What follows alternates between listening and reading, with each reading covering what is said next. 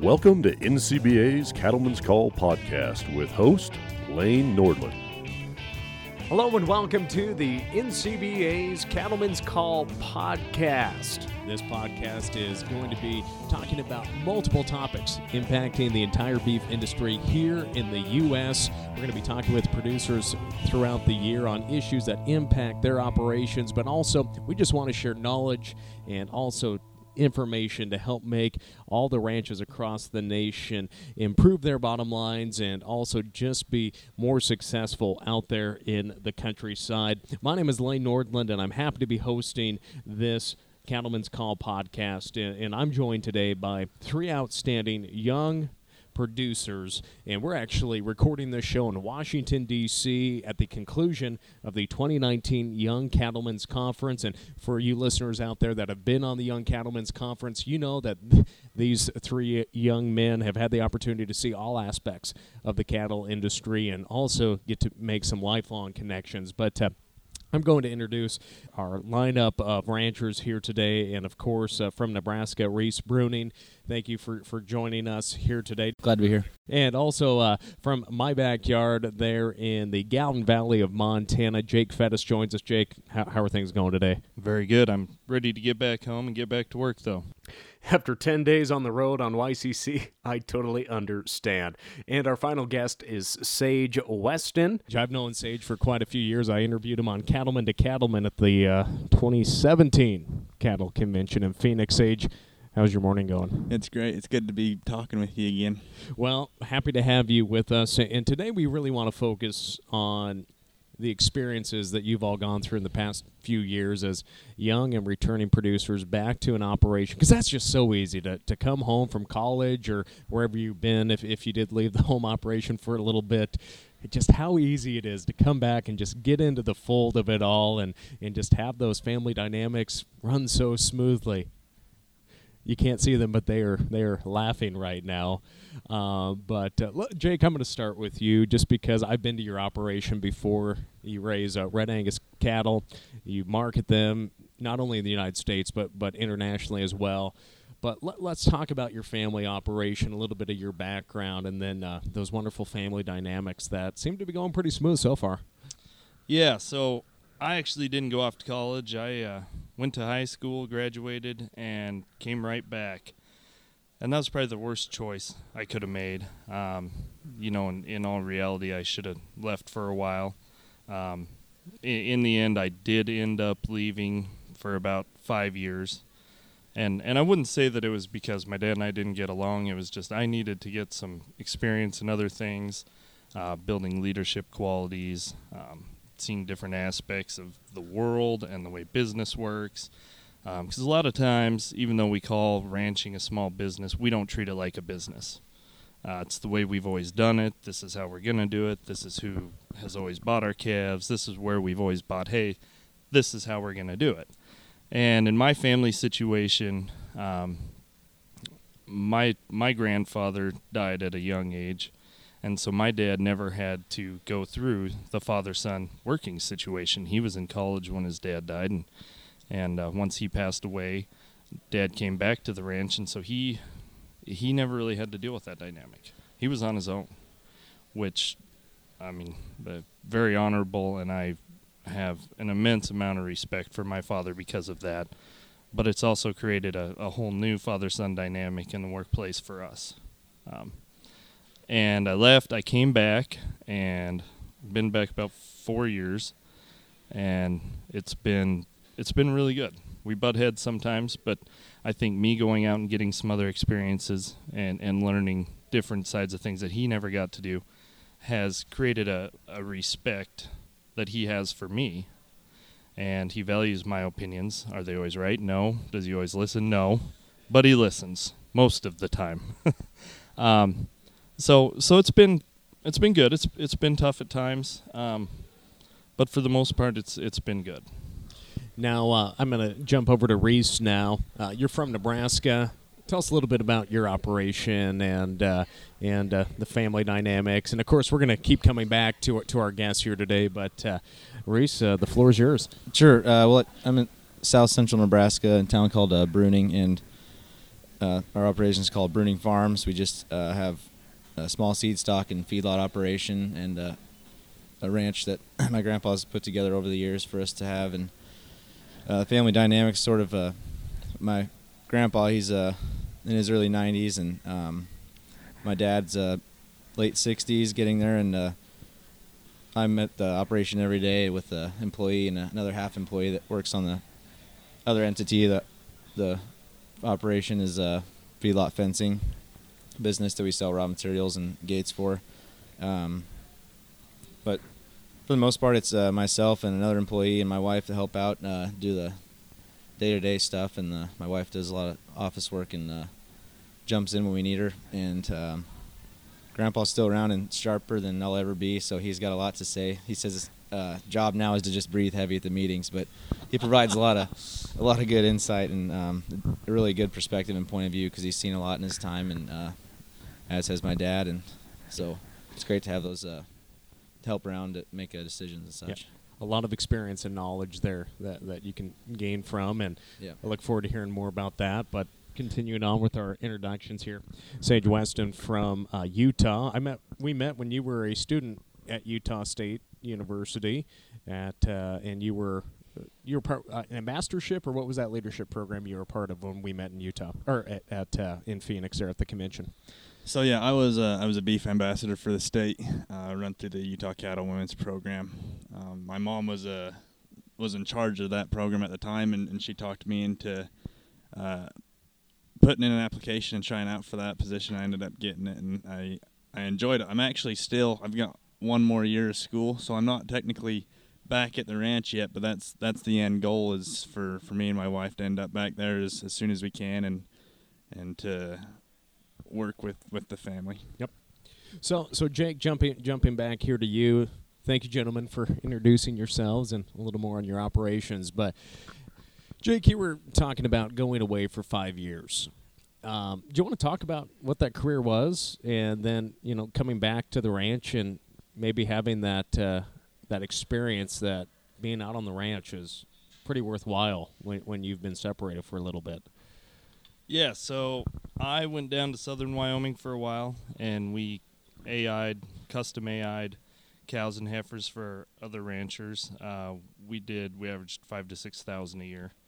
A decently good-sized crew. There was several people on it.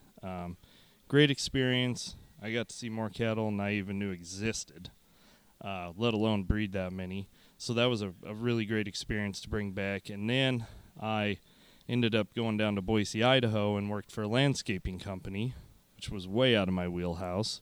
So I had to get my bearings and get a hold on that business. And I had 25 guys under me and ran the whole business, because my boss liked to go to Vegas and Phoenix and Mexico a lot.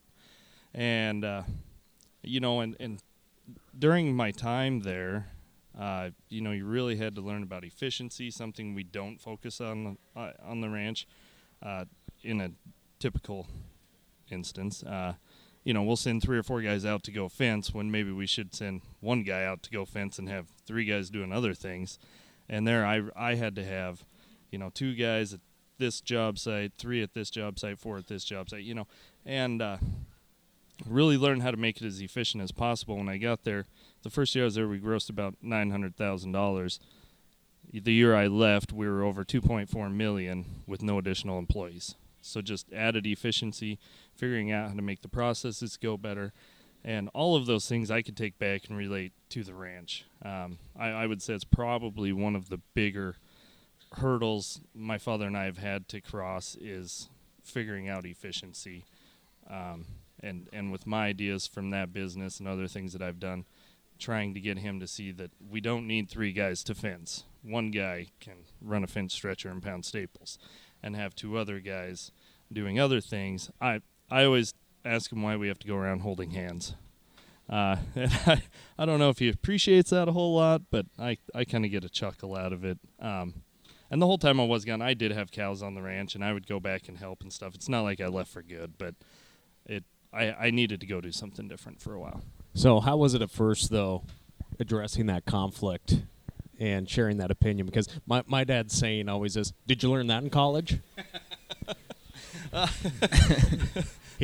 He always gets that dig in there. Yeah. You just got to keep quiet, you know? Yeah. Oh, yeah. Well, no, and he said similar things to me when I'd say something. Well, did you learn that over there in the city? Is that what they do over there where all the people live? But no, it was hard at first. Every time we'd be making our plan in the morning or texting and talking about it. I'd be like, well, why don't we have one guy do that and one go do this and one go do that? And I'd get a text back like, what are you talking about? It takes all three of us. I'm like, no, it doesn't. And we'd argue. And there were some pretty heated discussions in the beginning. And we've learned how to work through them. Not that we're great at conflict resolution, but we have tried to get better. And I think most of it comes down to communication. As much as ranchers and ag producers and farmers don't want to talk about their feelings, in this situation where we're young and coming back and we respect our dad and we want a mutual respect, and not the same level of respect, but we want a mutual respect, we do have to talk about our feelings. And we have to say, hey, I think we should do this, and when you tell me that, it makes me feel this way. And you may not get a response for the first 6 months, but going after that, going beyond that, they are going to realize it. They are going to realize that you know things that they don't. You've done things they haven't, and they're going to see your side of it. Now, Reese, for you, going back, you're talking about, of course, your wife's involved in the operation, your dad's still around, your grandpa's still around, which is really neat at the end of the day to have multi-generations on that ranch. What were some of those conflicts that you experienced going back? Jake pretty much highlighted the ones I was thinking of. I was just going to write them down so I wouldn't forget them. But the biggest thing was communication and different management styles and planning things out like that. Communication is huge. It's not that we're a generation of softies that need patted on the back and guided along the way. It's just we've been exposed to so much, just seen so many different things, and we know working for other people and being other places, there's different management styles and different thought processes behind running an operation. So when we're given a task or we assign a task or however or we plan our day and manage things, it's just thorough communication is really important, because if something's just taken the wrong way, even out of context, the slightest way, and puts somebody in a bad mood, it can really put a lot of stress on a family operation. And just a couple of days of those really can build up, and if nobody ever talks about them, like, you're heading for a pretty serious situation. So communication was the biggest thing, and then management and listening. Going with communication, I'm not very great at listening, because I like to think, because I've seen so much and been different places, that I know what's right. But obviously I don't think everything's right. I know is right, but just being able to listen and process information that we're given, and different reasons why we've done things the way they're always done, and taking that into consideration when we're making our decisions. Now, Sage, as you said, you have a few more semesters there at Utah State. What's that dialogue been with your family about going to college, learning the different educational materials that you can bring back to improve your family's operation? What's been the open dialogue, maybe even coming back from on holiday, talking with them, sharing some new ideas? Has your family been open to those? Or Yeah, no, absolutely. Well, first off, it's a requirement. Grandpa and Dad, they say if we want to come back to the ranch, we have to go get a degree, and I respect that. I didn't get it at first. I wanted to just stick around. I didn't want to leave. But now that I've stepped out and away from it, and I'm looking back on it, that I appreciate that they've influenced me in that way. I'm in a similar situation to Reese. There's 3 generations still working on the ranch with me and my dad and my grandpa, and my dad's brother's there too. He's a large part of it, and they're very open to these new opportunities for growth, new technologies. They're always looking to improve the operation in any way they can. It's hard to find the balance between where we get the old techniques and the new techniques to flow together and find the cohesiveness in this industry, but the fact that they're trying and that they're willing to look into it speaks a lot about them, and I think about the industry in general, how we're all trying to influence or let this new technology influence us so that we can be, like we've been talking about the last 10 days, the most sustainable that we can be and the most efficient, like Jake was talking about. Could I build off of that? Just Definitely. a little bit of thing I thought of when you were talking, Sage. The old techniques and the new techniques, we need to remember coming home that our grandpas and our dads, at some point, they came home just like us and tried so hard to implement new things and new machinery and new practices. And so for them, it's pretty fresh in their minds. And it seems like when we come home and just start cranking and changing things and throwing out these ideas, it's pretty stressful that we're twisting their baby and trying to adjust it, right? No, absolutely. And I love to sit back and watch my dad and my grandpa work and my uncle, and to see just how smart and how well they do. They work really good together, those three. And I think we have the same problems that everybody has, like you guys were talking about with communication. I think that's probably a worldwide problem, but the knowledge that these older generations have is something that I sometimes I almost feel like I'm not even worthy. Like, I just want to sit back and watch how they do it and soak it in and learn as best I can. Yeah, so just we're talking about old techniques and new techniques. Here's a little fun story for you. About 7 or 8 years ago, we decided we need to get some sort of a cattle management software to use. And, we just got EPDs and pedigrees, and they keep adding more and more numbers, more and more indexes, EPDs to keep track of. So we made the decision that Microsoft Excel was not going to cut it anymore. And so we sat down as a family and kind of looked at some different programs, and we picked one, and we all thought it was great. And it was the most difficult thing to run. I mean, the least user-friendly computer program I've ever used. And we all tried at different times to really push that and get the information entered and take care of it and be on the ball. And we just kind of let it go away and didn't use it. It was too difficult. So then when I came back, I started looking at different programs, and I finally found one I liked. And I went to my dad and I said, hey, I really like this program. I think it'll work out well. And it's cloud-based. And he looks at me and he goes, what in the hell is cloud-based? And I said, well, it's not the clouds up there, Dad. It is up there. It's all the information somewhere.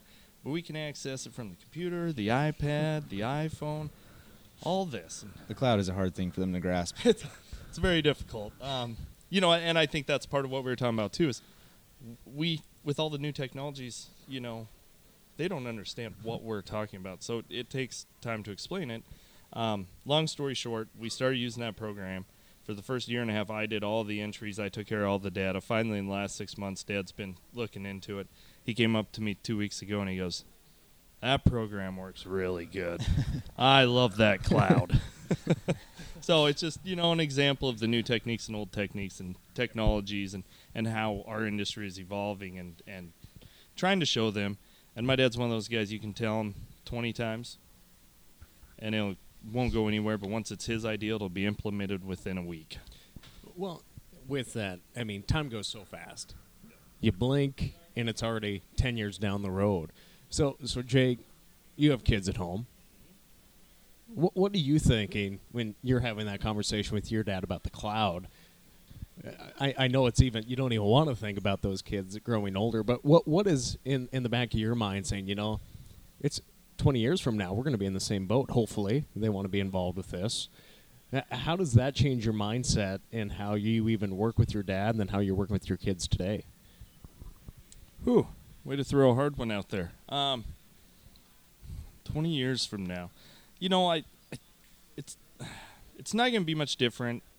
The technology will, but I think the way that we have to handle it and the way we have to transfer the power and transfer the respect between generations is not going to be a whole lot different.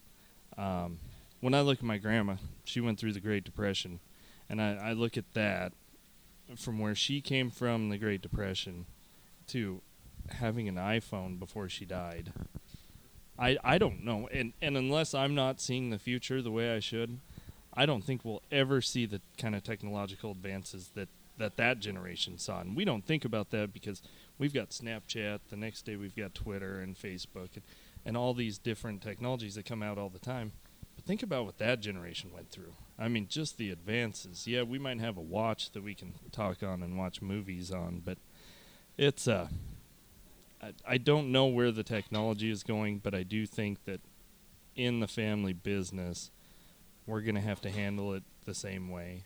The one thing I'm going to try to do when looking at my relationship with my dad and coming back, and the way I'd like to make that work with my kids, is I would like to try to be more open than maybe what my dad has. But I think all four of us would say that, you know.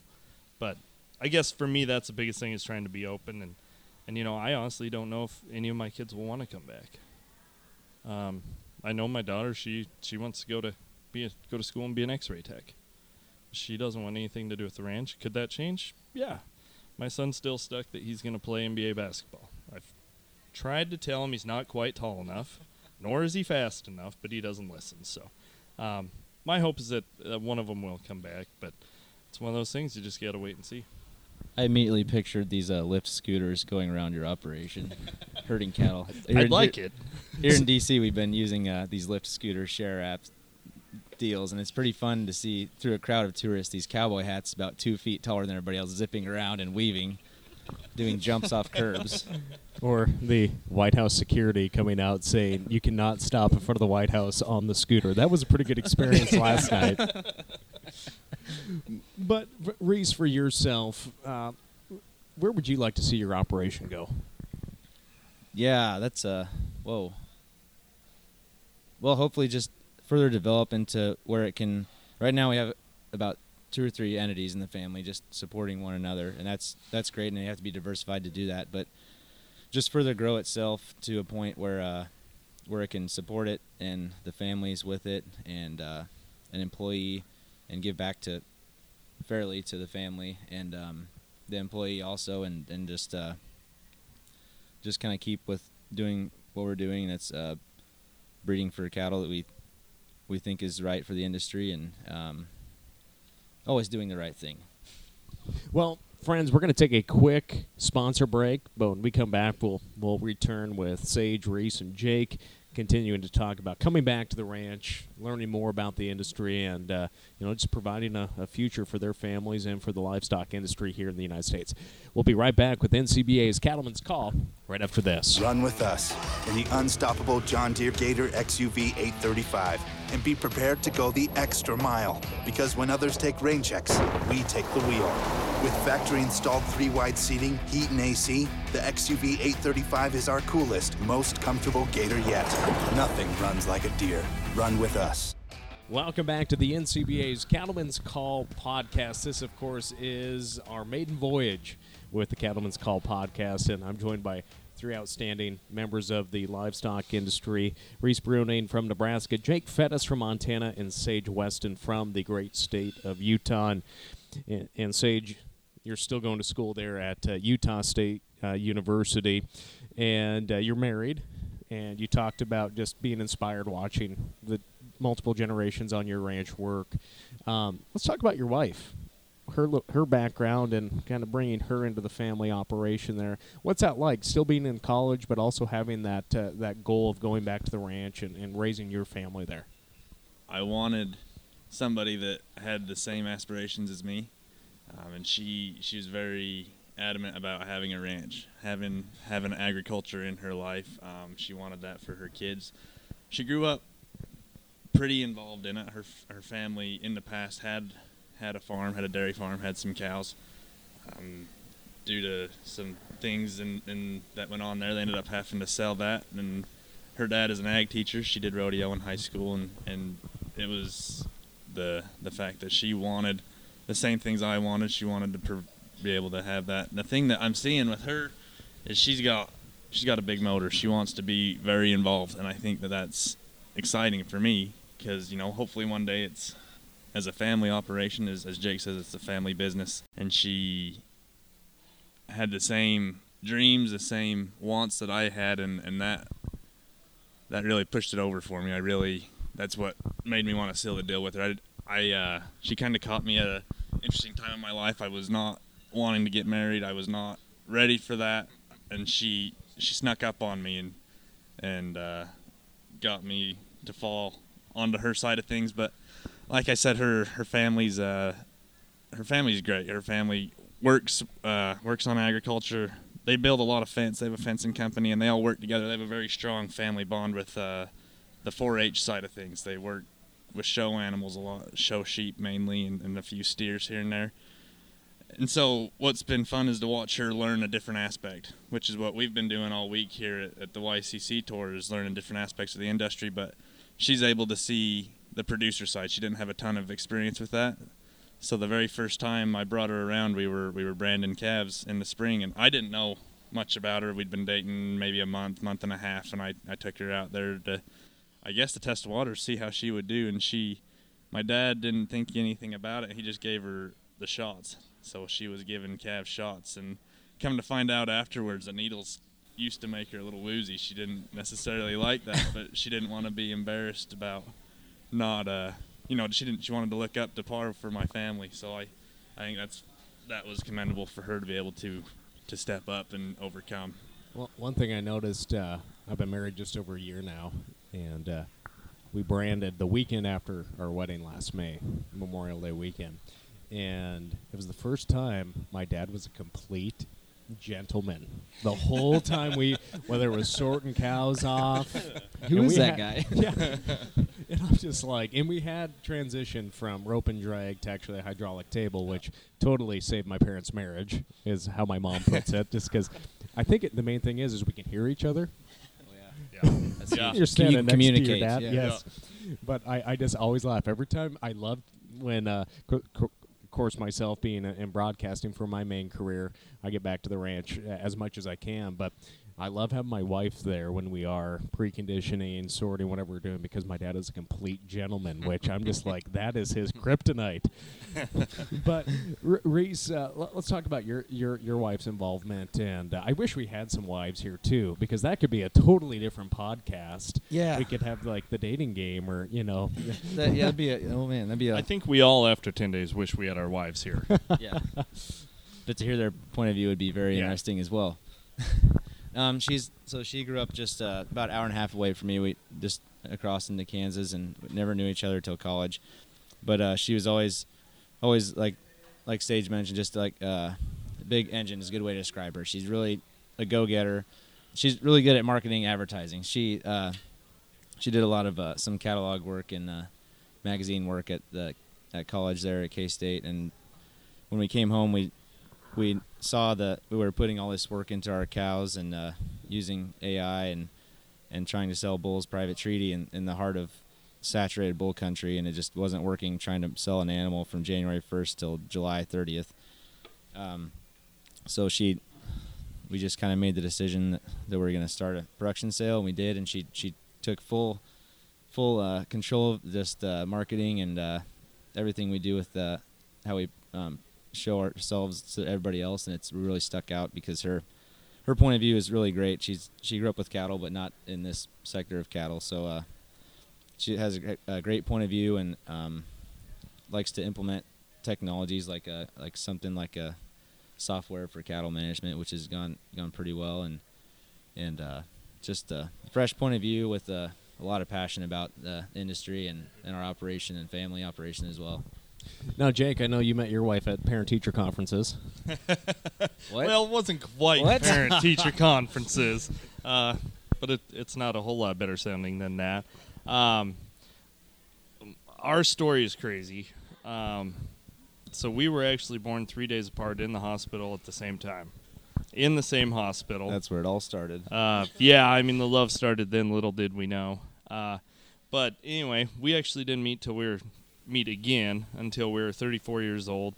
We went to school about 10 miles apart from each other, and actually her dad and grandpa had an apiary business in the valley there, a pretty good-sized one, and they actually had bees on our ranch. And I can remember when I was 5-6 years old, they would come out in the spring to put the beehives out, and they'd come to the house first and get me and take me out to where they were putting the hives out, and they'd show me what they were doing, and the school that she went to, the guys from my school always had a crush on. So we knew who all the girls that were athletes were. We'd always talk about them, and she was one of the ones that we'd always talk about. Well, the one that I talked about, but every guy had their own girl, that they liked from there. That's why district basketball tournaments were such a great thing in the wintertime. Oh, man. District was great. Then she got a college scholarship for basketball and track and went to, actually, Boise, where I moved to later on, and went to school there and got her teaching degree. Eventually she decided she wanted to move back home and teach, and that was about the time I decided I wanted to go to Boise and get away. And then I came back, and she actually had my son in her 4th grade class, and he called me one day and said, "Dad, why don't you come for lunch? Take me some pizza to school." So I did, and I met him for lunch, and we got done eating. He goes, "Come meet my teacher." I said, "Okay." And I was assuming he'd have a 50-year-old teacher that was married and had kids my age. School marm. Yeah. Wow. And I walk in the door and I go, "Whoa, buddy, that's your teacher?" And I mean, that was day one, and that was the start of the rest of my life. And I had to make some excuses to see her again. The story's pretty funny. I won't go into it, but eventually I got her to hang out with me and spend a little time with me, and we got married not too long after that, and it's been the greatest thing that's ever happened to me. As far as her involved in the business, she is still teaching. The school she teaches at is 10 miles away from the ranch or so. She teaches 4th grade. Loves it. That is her passion. That is the only thing that she wants to do at this point. On the weekends and in the summertime, she comes out to the ranch and she helps when she can. But, ultimately, teaching is what she wants to do. When she gets done with that, she wants to be on the ranch full time when she can retire and have her retirement. But for now, that is where she's at, and that's her passion. So I let her do that, and I make her come drive tractor on the weekend. That's an awesome story. It's pretty good. There's more details, but we won't get into all of them. Well, and I remember when I had first really been around your wife was we had the Chileans, I believe, up on a beef trade mission with the Montana Department of Agriculture. We did a TV story out there. But then there was a vegan rally in Bozeman, Montana, and Jake actually organized all these efforts to gather ranchers to advocate for the industry, because the vegans were having this panel on this processing facility that didn't include anyone from agriculture. It was all radical vegans, and your wife came down to that, and she was just saying, I've never seen this aspect of it, and she learned so much along the way. Mm-hmm. But that was an effort as a married couple to come down, and your family saw that, and it was really great to see all those people come together and advocate for the industry in downtown Bozeman, Montana, which is we call Bose Angeles now. Yeah, I think that's what's so important about bringing in our wives and other aspects of it is they just bring a softer touch that we sometimes we just miss. We don't have it, or their ideas we would never even have thought about it. And I think that the different aspects that they bring are vital for what we do. It keeps you from falling in to what you've always done when you get home, because you're used to that for 18 or better years of your life. It's pretty easy to come home and fall into what you've always been doing. And then keeps us humble too. Have somebody side by side with you, being your cheerleader, your proponent is pretty great. Well, in earlier Reese, the word was communication. Yeah. How is communication? It's different than with your dads or your grandpas or your moms. How's that changed on your operation, communicating with your wives and kids? Well, definitely being more thorough and more explanatory about things, because they haven't always been there. They haven't always known what all the places are and what you're doing exactly. And so it definitely has to break down what you're doing and further describe what you're doing and when and why, and a little less yelling, because I want to be getting along with my wife. And we actually we really sort cattle really well. Everybody jokes when we go to work cattle. They say, "Oh, did you just yell at each other all day?" or "How many times did he yell at you?" And we really work pretty well together, and there's not much yelling anymore. Well, here's a segue, too. I would encourage everyone to get Beef Quality Assurance certified. Yes. That's a great program that What a plug. so many people partake in. But it's a great plug, but at the end of the day, it's so amazing what you can pick up from the outstanding cattlemen like Dr. Ron Gill, Totally. Kurt Pate, and all those individuals who help do that. So that's a plug there. That's a little commercial segue if we can promote that. But for more information on Beef Quality Assurance, go to bqa.org. That's my radio voice, guys. But I'm going to kind of transition into how do you bury the hatchet? What hatchet? Yeah, exactly. That's a good response. But, we were talking about communication, but with communication there is conflict, and whether that is with your spouse, with your dad, what are some ways where you've literally just had to take a deep breath and just let your parents or whoever you're working with just say what they have to say and then go down the road, maybe explain something differently? What are some of those experiences that you've been through? Reese, I'll let you take that one as well. But that's a question for all three of you. Okay. Well, just back to the changes thing is the first thing that jumps out to me, but a specific one, probably just embryo transfer, trying to get that implemented and duplicating our best females, was a huge, why are we doing this? So it just kind of, turned into really just setting it up, doing it, and then asking for forgiveness later. Because there wasn't, I made PowerPoints and handouts just to help walk through. For your family. Yeah, just help to walk through why we're doing this. It's going to cost money, but here's why we're doing this. Because it was going to be quite a while before we see the fruits of our labor here. So, we tried doing that, and actually, just with how my dad is, he's a reactionary, active person. So, if you throw something at him, he's going to manage it and handle it. But if we sit and talk about it for a long time, it's just kind of goes by the wayside. It's not always taken 100% seriously, or wanted to take on 100% ourselves. So, just different. That was just something we have to just most of the time just do it and ask for forgiveness. But there are better ways about doing that. Don't run your whole business that way. But yeah. Sage, what are some of those conflicts that you've had to work with and get resolved? So for me, I'm working with my three biggest heroes. My Uncle Joey, he's 8 years older than me. I'm the oldest in my family, my immediate family, so he's been my big brother. Growing up, I've looked up to him my whole life, and my grandpa, obviously, and my dad, obviously, they're huge role models in my life. And so I think a struggle for me personally is the confidence to take these ideas to these heroic figures in my life and do so confidently in hopes that I can find something that'll work. And my mom's a great example. She's always bringing new ideas, fresh ideas of how maybe we can market this way or sell the grass-fed beef. She wants to get into something like that. But for me, that's the biggest problem is to how am I to find the confidence to talk to these people that I've looked up to for my whole entire life and to have the knowledge. I don't, sometimes I feel like I don't have the knowledge that they have. Like I was mentioning earlier, to watch them work and to see what they know, it's incredible. So that's probably been my biggest conflict that I'm still trying to get over, is how to communicate, I guess, is what it comes back to with them. Yep. And Jake, you are on a lot of international trips as well. How you market your bulls as well. So you're on the road a lot too. How did your dad deal with that? Not well.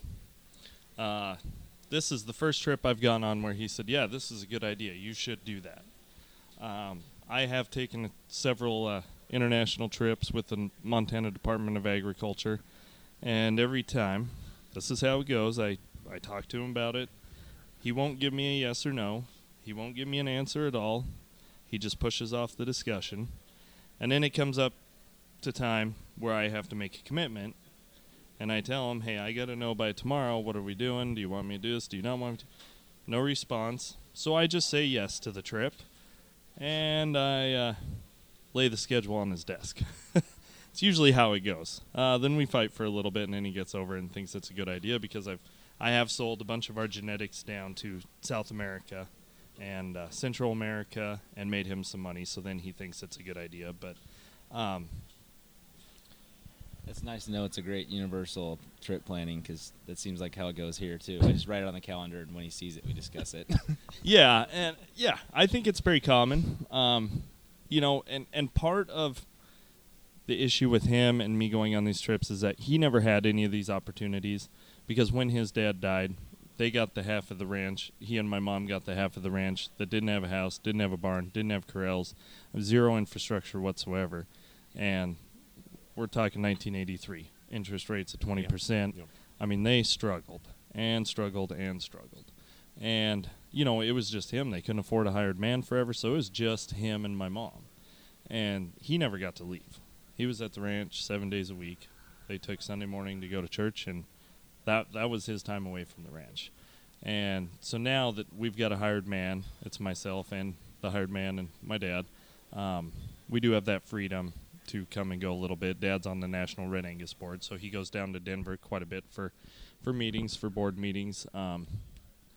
But I do think that's part of the reason that he struggles with it, is because he never had the opportunities that I've gotten to participate in the last 4 or 5 years. And a lot of that all stemmed from being in Leadership Montana program. I met a lot of great people and kind of became an advocate for beef, and a lady at the Department of Ag saw that and chose to take me on some trips, and it's been tough. But this is one trip when I proposed it to him and I said, hey, I'm going to apply for this trip, he looked at me and he said, you need to do this. So that was actually pretty cool. Like, we're kind of making a transition to where he's seeing the benefits of doing some of these other things, and that the work we have to do is not just on the ranch. I also work for Superior, so I'm gone a lot for that too. So I would say between him and my wife, I get a lot of flack about being away from home. I always find it interesting. You bring up the 1980s and how the interest rates, how the recession, totally changed the landscape of rural America, and how youth were sometimes not even encouraged to come back to the farmer ranch. And I even look back to my grandpa's siblings. I think a lot of kids in that family, and I think only 2 or 3 of them came back to the family operation because, after the Depression, everyone, and you move into the 50s, everyone wanted that suburbia life. And so many people weren't encouraged to come back to the farmer ranch. And I look at that now, and it's so disheartening. And that's why ranches did get a lot bigger, and farms too, because there was less people out there. So I guess that brings up the point. Will you be encouraging more of your children to go on opportunities like this, to be involved, and just encourage them to come back to the ranch? Not force them, because I know you mentioned your kids at this point don't want that. But for the 3 of you, where do you see yourself encouraging other people to become involved in agriculture? Because for the past many decades, people just weren't really encouraged to say, you need to come back to the ranch. It was, you need to go get a college education and become a lawyer. That's my view of it, but I think it's a pretty realistic view of what rural America looked like. I just kind of see it as the boomerang method. Like, throw them out into the world, get experiences, network, come back, but also do things like this. Go out and expand your network and continue to maintain your network intact, because it's the days of, because of advancements in technology and the times, it's less people, and there's a lot more opportunities for us for marketing things in our business, and it's staying home and breaking your back every day just to build your operation physically. That phase is kind of just through the maintenance part now, I believe, just where we're at, and it's a lot easier to do because of equipment and employees and such. But so now we're able to go out and do what it is. It's a people business, and maintain those contacts and grow those. I think Jake and I are probably in a pretty similar situation with this. Me and my wife have been looking at land. We're trying to help my dad and the ranch grow and be a part of it and buy into it where we can, But the land itself is hard to come into agriculture. It's kind of turned into a rich man's game. You can't just buy a ranch, and not that you really ever could, but now it's you kind of got to have something other than cows to supplement it, and that's kind of what my dad's encouragement was when he was telling us to go get a degree. He wants us to be able to come back and help him build it. So you asked the question, how do we encourage people to come into agriculture? Oh, I'm facing that. How do I bring myself back into agriculture? And it's tough, but I think that there's good programs such as the YCC that help us get our feet on the ground and foot in the door so that we can grow in this industry and become active. Have any of you three utilized FSA and any of the beginning farmer rancher loans or direct loans to buy land, or have you guys looked at any of that? I've looked into it, and I definitely plan on using an FSA loan in the future, probably when I get out of school next year. My dad kind of calls it his ace in the hole, because me and my brothers, we all have our FSA loans, and we're all willing to go to a certain amount of debt to be in this industry. But that's kind of our goal. We all want to be able to do it, and I think that that's a good opportunity to get in. On that lane, you referred earlier to Bozeman as being Bose Angeles, where non-irrigated ground that is decent ground but not great ground is bringing $13,000 an acre, and if you're within a mile of city limits and could potentially be annexed, you're $30,000 an acre. There is no way to purchase land for agriculture in the Gallatin Valley.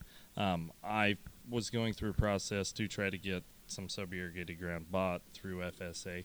The only way I could make it work was to get a conservation easement on it and try to get some of my initial investment back. FSA does not allow you to do that.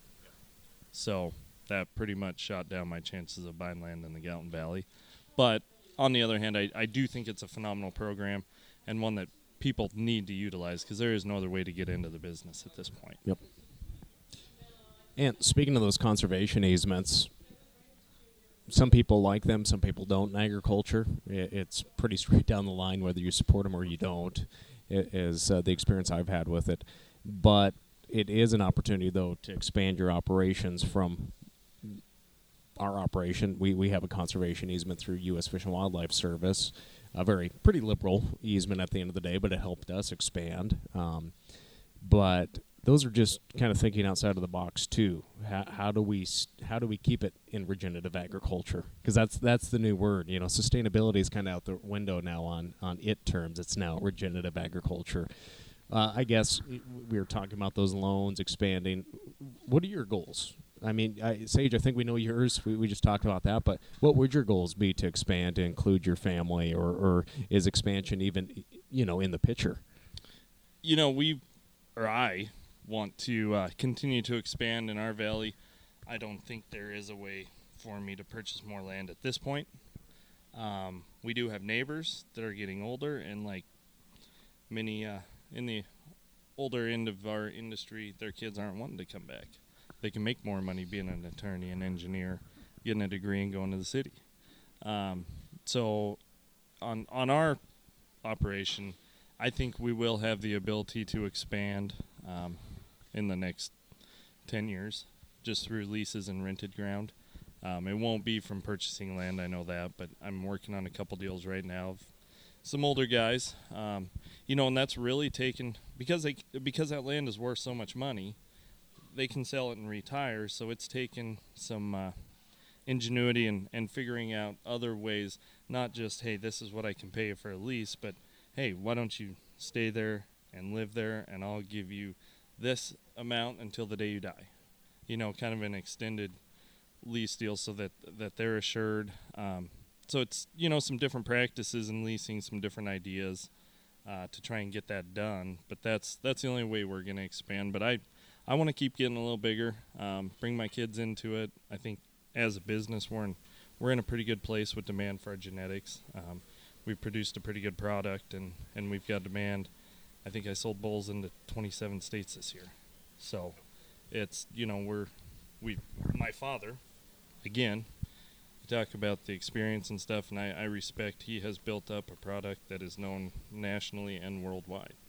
I was down in Uruguay last summer, And I had a guy from South Africa come up to me, show me a picture of the South African Grand Champion Angus bull, and it was the son of one of the bulls that we raised. I mean, one of the coolest things I've ever had happen. But, that's that respect thing. I've learned more about cattle from him than anybody.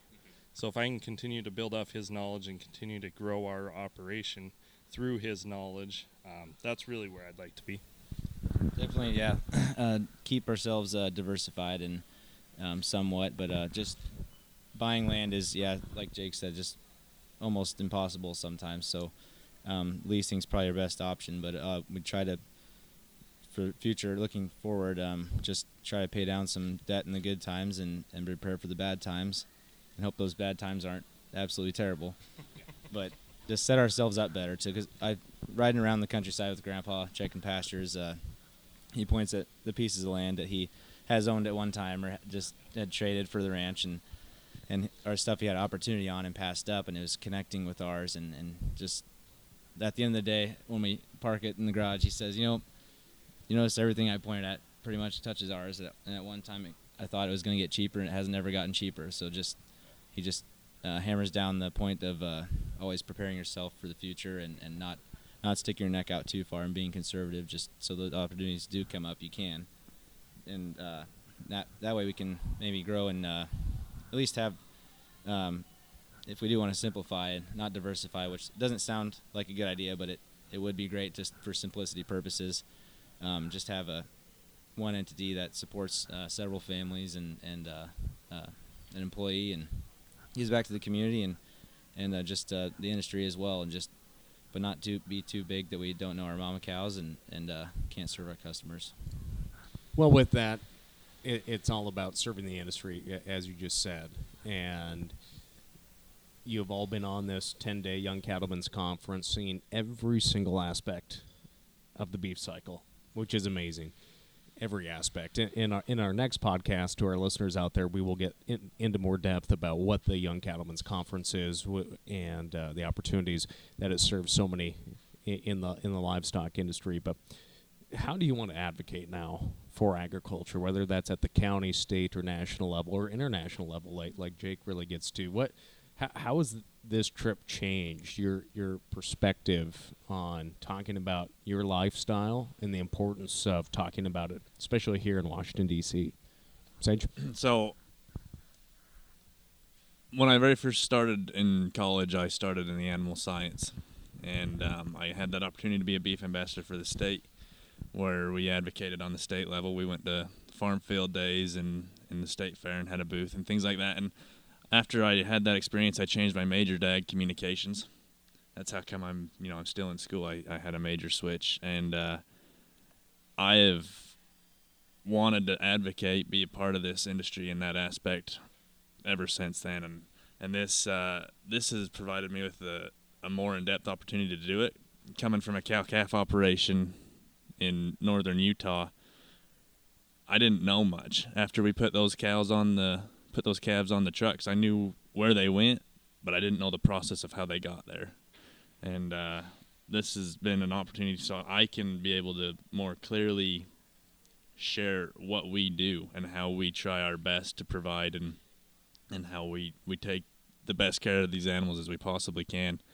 These animals take care of us, and that's the message that we want to portray, is that they take care of us so that we take care of them. And just the opportunity itself has been a life-changing opportunity for me, because I do hope to, we've been talking about how sometimes you have to subsidize the ranch with an outside job, and I would love to be able to do that in some aspect in this industry.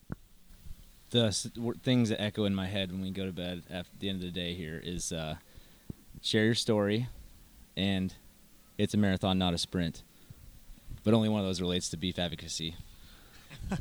We were just seeing that we need to share our story more closely relates to this, but we've heard it so much everywhere, and it jumped up and just waved it in our faces. Hey, we are really not sharing our story. We're doing a crappy job at it. We're at McDonald's headquarters, and they're talking about sustainability efforts and how they're going to help cut methane and CO2 emissions. And they got to the slide about how McDonald's is going to reach down and give us a lending hand at learning new practices, such as no-till farming, cover crops, rotational grazing. And I all but screamed. It took a lot of me just not to freak out at her and just blow up. But we've been doing these things for probably 50 years. I'd say not everybody, obviously, but 95% of them has. There's literally conferences called No-Till Conference on the Plains.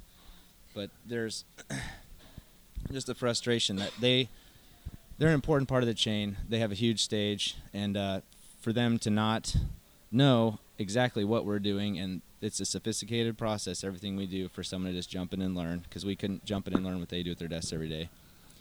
Just being able to take the time to share our story, do things like this, and get out, away from the farm, and not stay there and break our backs and cross our arms and point fingers at home. It's just that'd be a huge piece for advocacy right there, just getting out there and showing the exact things we do and how far we've came in efficiency-wise and sustainability, if they want to call it that. But we're right there with them. The land is a direct predictor of how good your business is doing, because if you treat it poorly, it's not going to treat you back well.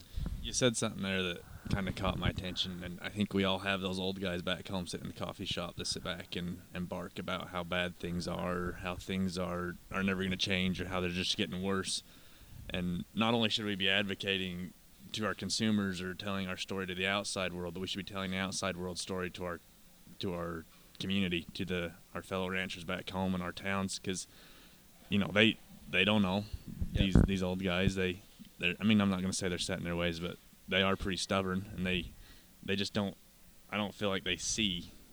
I didn't know, and I'm not sure how many of them fully understand the process that these cows go through. Right. And well, I think I agree with you guys, 110%. Everything you guys said is very accurate. I think the thing that shocked me the most was the threats.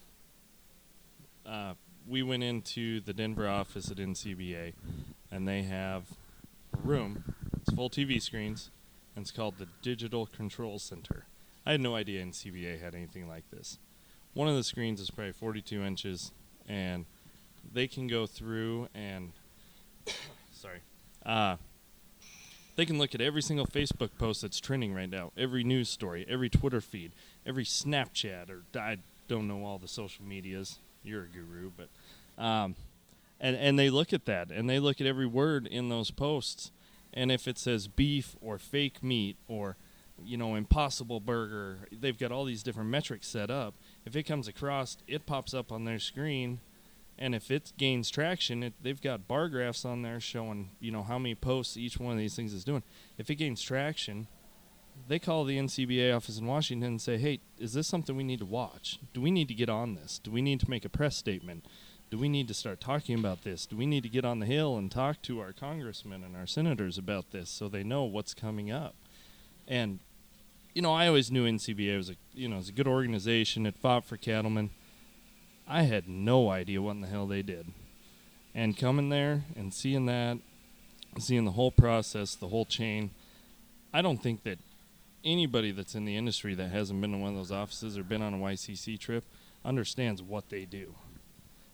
So I would encourage everybody that's in the cattle industry to get involved.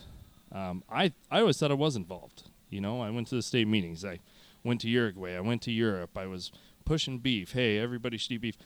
I didn't have a clue what I was talking about. So I think you need to get involved. You need to see these things. And I'm not saying NCBA is the only one out there, but there are a lot of state affiliates, a lot of state organizations, local organizations, county organizations, your 4-H, your FFA. They can help you get involved and help you educate producers, kids, and that's one thing we've had a long talk about numerous times on this trip is where do we start? Every school used to have an ag program. They used to have an ag teacher. There's a lot of schools that don't anymore. I know in our county they take every 4th grade class in our county to farm fair, they call it. And they go out to a ranch and they get to milk a cow and pet a sheep and learn about it. Make ice cream. Make ice cream in a coffee can, actually. And so my wife goes on that trip every year with her class. And she's always asked me to go and get involved with it. Now, I don't have time for that. We're busy. this trip has showed me that we need to start with those kids because they're getting indoctrinated the other way. And we need to start teaching them about farming and about ranching because every generation that comes along gets further and further removed from farming, from ranching, where their food comes from, and knowing the practices that go into creating that food. And we do. As Farmers and Ranchers of America, we are the most efficient. We are the most sustainable. We create the best product. We create more beef with less cows than we ever have in the history of the world.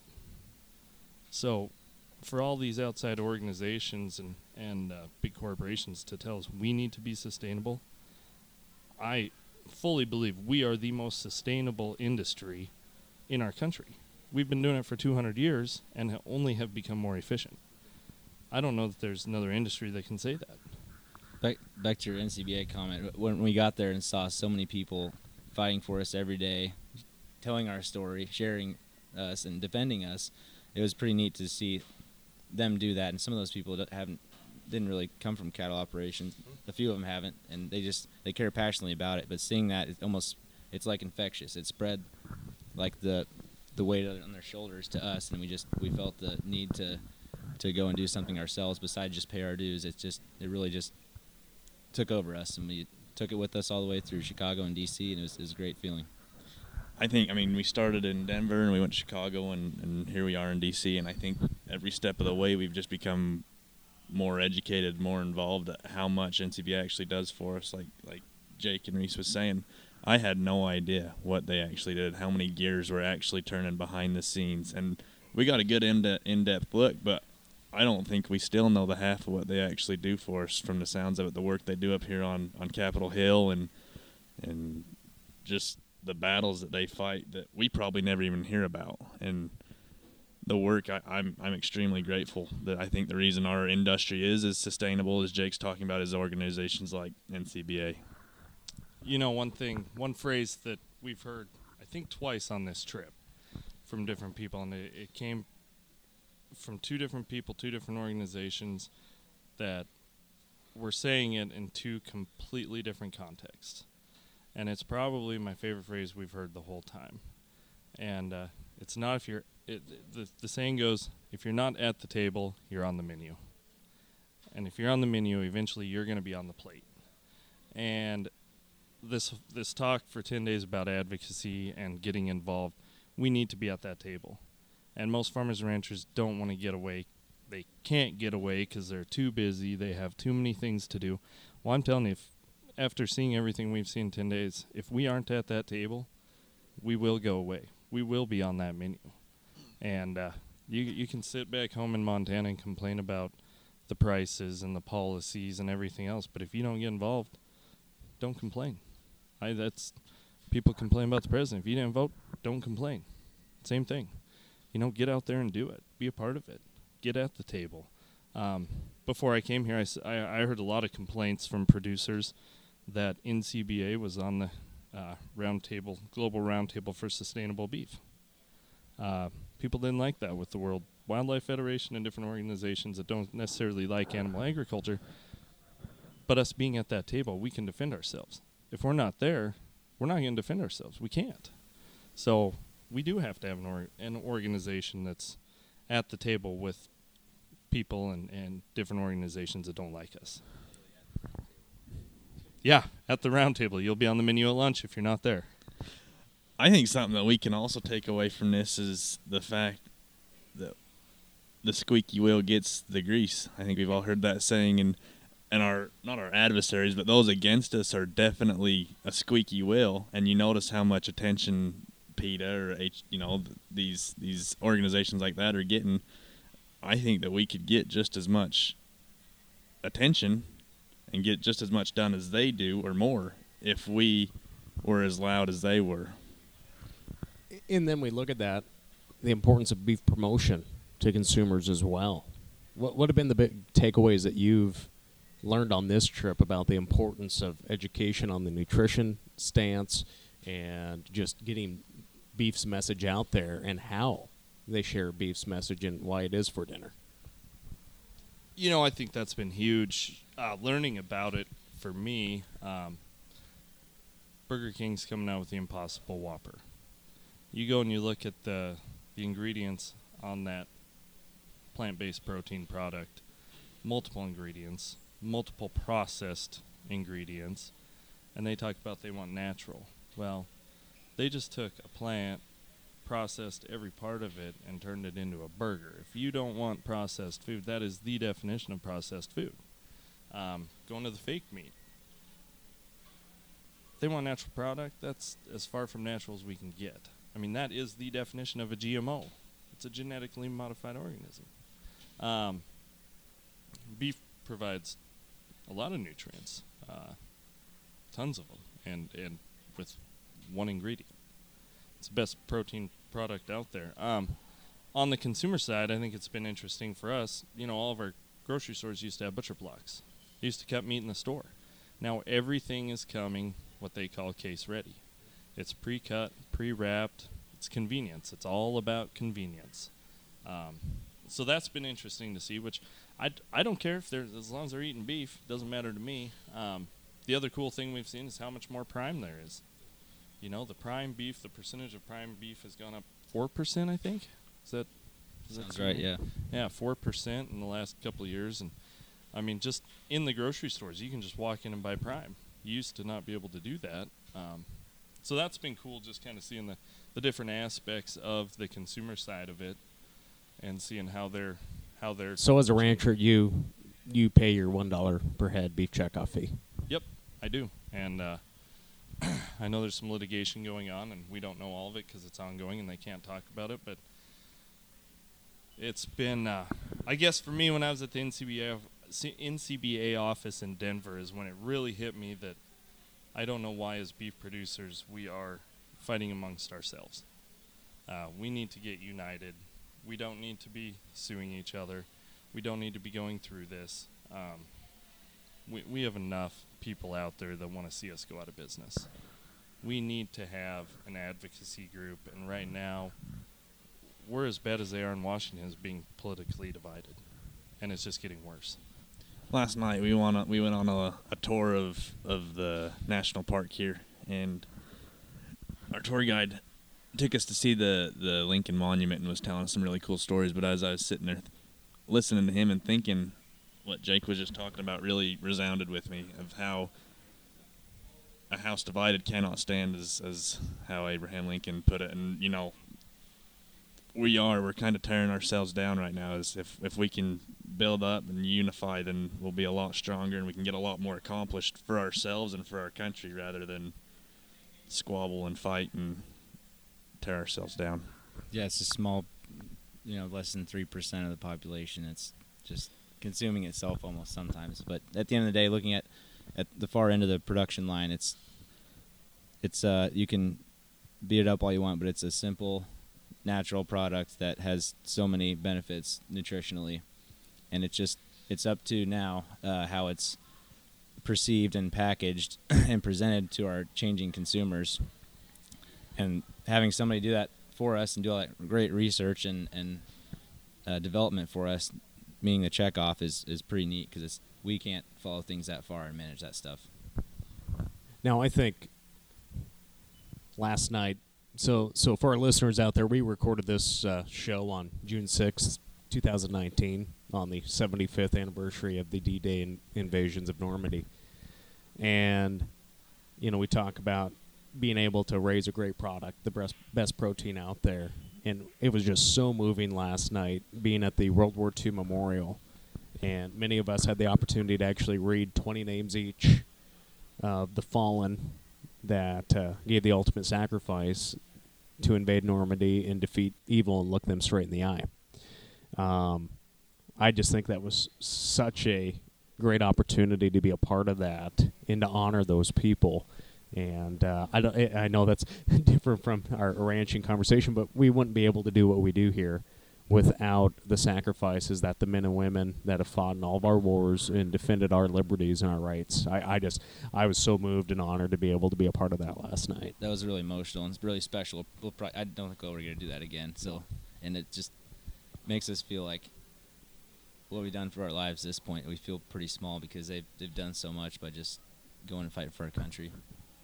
Yeah, I think, just like you said, Reese, it's as ranchers, we're supposed to be tough, not show emotion. You know, we are the rock. And last night, I don't know how many, was it 25 or 30 probably read names? This is a big chunk, yeah. Yeah, 25 or 30 of us. And I'm not saying everybody cried, but there was more emotions in that group of 25 to 30 ranchers than I've probably ever seen in my life. And it was an experience we'll never get to do again. I think the ones that didn't read were probably the ones that were concerned they couldn't hold it together all the way through. It was pretty moving. Yep. I think we all know those service members in our families or our communities, and the World War II vets especially are they're getting few and far between, and I can't say how much I appreciate what they've done. Three of my great grandpas served in that conflict, and I've read a good amount of their stories and the things that they've seen, the things they've witnessed.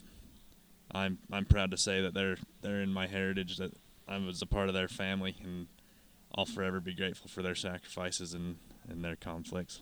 Yep. Well, we live in the greatest nation on earth that lets us make a great living out in the countryside. Gentlemen, we've been talking for over an hour here. I know we could continue to talk. Should we get some beers? We should get some beers here this morning. Mimosas, probably, since it's before 11 here.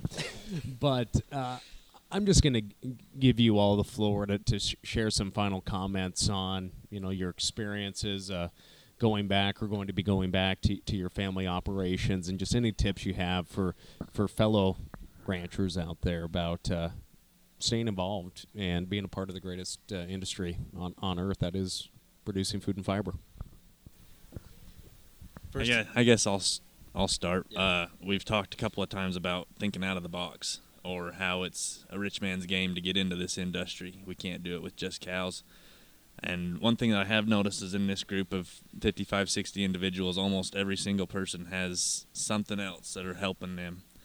And I don't think it's shameful at all to be able to say, I'm a superior rep and I raise cows. Growing up, it was kind of, I just want to raise cows, but there's a turn in our industry that we need to be able to provide the best product we can and the best life for our families we can as well. And I think for me, going back, it's going to be thinking out of the box. How can I become the most involved with my family outfit while providing the best life for my family as I possibly can? Yeah, that's a huge piece of that. The work-life balance is extremely important, and to understand that, you just have to go out and, like we all did, and just get out of our comfort zone to places we didn't know hardly anybody, and throw ourselves in the pit and learn and grow and fight our way out of that, and bring those experiences home, and definitely bring a wife home before you go to the ranch. You're smart, Sage. I brought mine home also, but that is a huge, and having that perspective all the way through, and understanding that, thinking bigger than what you're doing at home, because just thinking you're going to raise cattle at home is great, but understand the whole line. Go to the end and work your way back. Go to the grocery store, packing plant, all your way through, and work your way back, and understand where your product goes and what the demands are, and why you're paid what you are. And you'll have so many different avenues from that to understand that there's different ways to grow your business and change your business and involve others. Yeah, I mean, you guys hit most of the points I was going to hit. Just a couple that were going through my mind when you guys were talking is, we talked about respect. We talked about the family aspect. And I think one of the hardest things for us to remember as the younger generation coming back, but also as the older generation being there and your wife being involved, is we are a family. It's not like the landscaping company I worked for where somebody doesn't get along, I'm going to fire them. I send them down the road. That's not how this is. You don't fire your family. I mean, you do if you have to in the business, but they're still your family. I see that because you're kind of a hard ass. Yeah, I tried to fire my dad one day. It didn't go well. But no, I really do. I mean, I think it's a super important thing to remember is that at the end of the day, we are family, and conflict resolution or however we need to do it, you need to keep the family intact. another really important thing that we've been dealing with on our operation is the succession plan. You don't have that, you have more than one sibling, chances are your ranch, your farm's going away. Because everybody gets along until somebody passes away and there's millions of dollars on the table. And that was one thing my mom and dad and I had to talk about. I said, I'm not coming back unless I know that in 20 years when you're gone, it's mine. I'm not splitting it up. I'm not going to give up 20 years of my life and then have to go be a male nurse at the hospital. I want to know that this is what I'm going to do forever. So I guess those are two of the biggest tips I have. And, there's 1,000 different aspects to look at coming back as father or son. But I think those are two of the biggest ones, is making sure that your legacy and your heritage can continue on, and remembering that we're family and putting that first. That's what I had scribbled down here that I couldn't read, was a succession planning. Now that I'm glad you brought that up before we wrap this up, because a startling figure that was shared with me at a succession planning workshop in Montana this past winter was, in Montana alone, only, 75% of farms and ranches in Montana do not have a succession plan in place. 75%. It's the state's #1 industry. So if you think that's happening in Montana, you know what's happening in Utah. You know what's happening in Nebraska. Definitely. What are your family's plans, Reese? Well, they started a little bit late. Well, they actually, generally speaking, they probably started really early on family succession planning, because it's just what I feel like some of the farmers and ranchers see or fear is that succession planning means I'm handing over everything gradually. Well, you are on paper, but you're setting it up so much better for the generations after you to carry on your legacy and keep growing and building something you work so hard to do and other generations work so hard to do and build. So it sounds big and scary, but it's essentially a lot of paper and not much really changes, but obviously management shifts anyways as time goes on, and it's just a huge burden to just dump on somebody who's really, I would say, it's not fair and it's not great to do that to your offspring, just to throw things at them like that. But what was the saying that in agriculture, not everything's fair? Well, and to touch on that, equal isn't fair. Yes. Yeah. I think that's one thing we run into a lot with succession planning is. And siblings.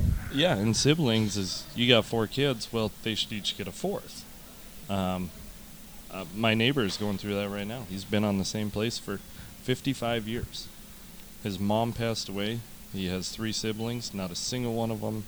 2 of them have never been back since the day they left. And then the other one lives 10 miles away and has nothing to do with the ranch whatsoever. Well, mom passed away, and it split 25%. And they'll get paid enough money to survive, but he's been there 55 years and thought he'd end up with it, and he's going to have to move into town and not have a very good nest egg. So that's one of the hardest things, and I look at it with my kids. That's a tough deal, but equal isn't fair. Well, I tell you what, we covered a lot, and I truly enjoyed this conversation, and might have got more eventful if we did have a mimosa, Jake. But to our listeners out there, thank you so much for joining us here on the first edition of NCBA's Cattlemen Call. We're going to continue to have conversations like this with the livestock producers and the industry leaders over the next year. I've enjoyed this conversation, and I look forward to meeting more people in the industry and just sharing their stories, because that's our goal. We just want to share our stories, and we want to help educate each other. Tell your story, Yep, communication. But anything else that you guys want to share before we wrap up and head to the rest of the day here in D.C.? I'm just grateful for the opportunity to come on YCC.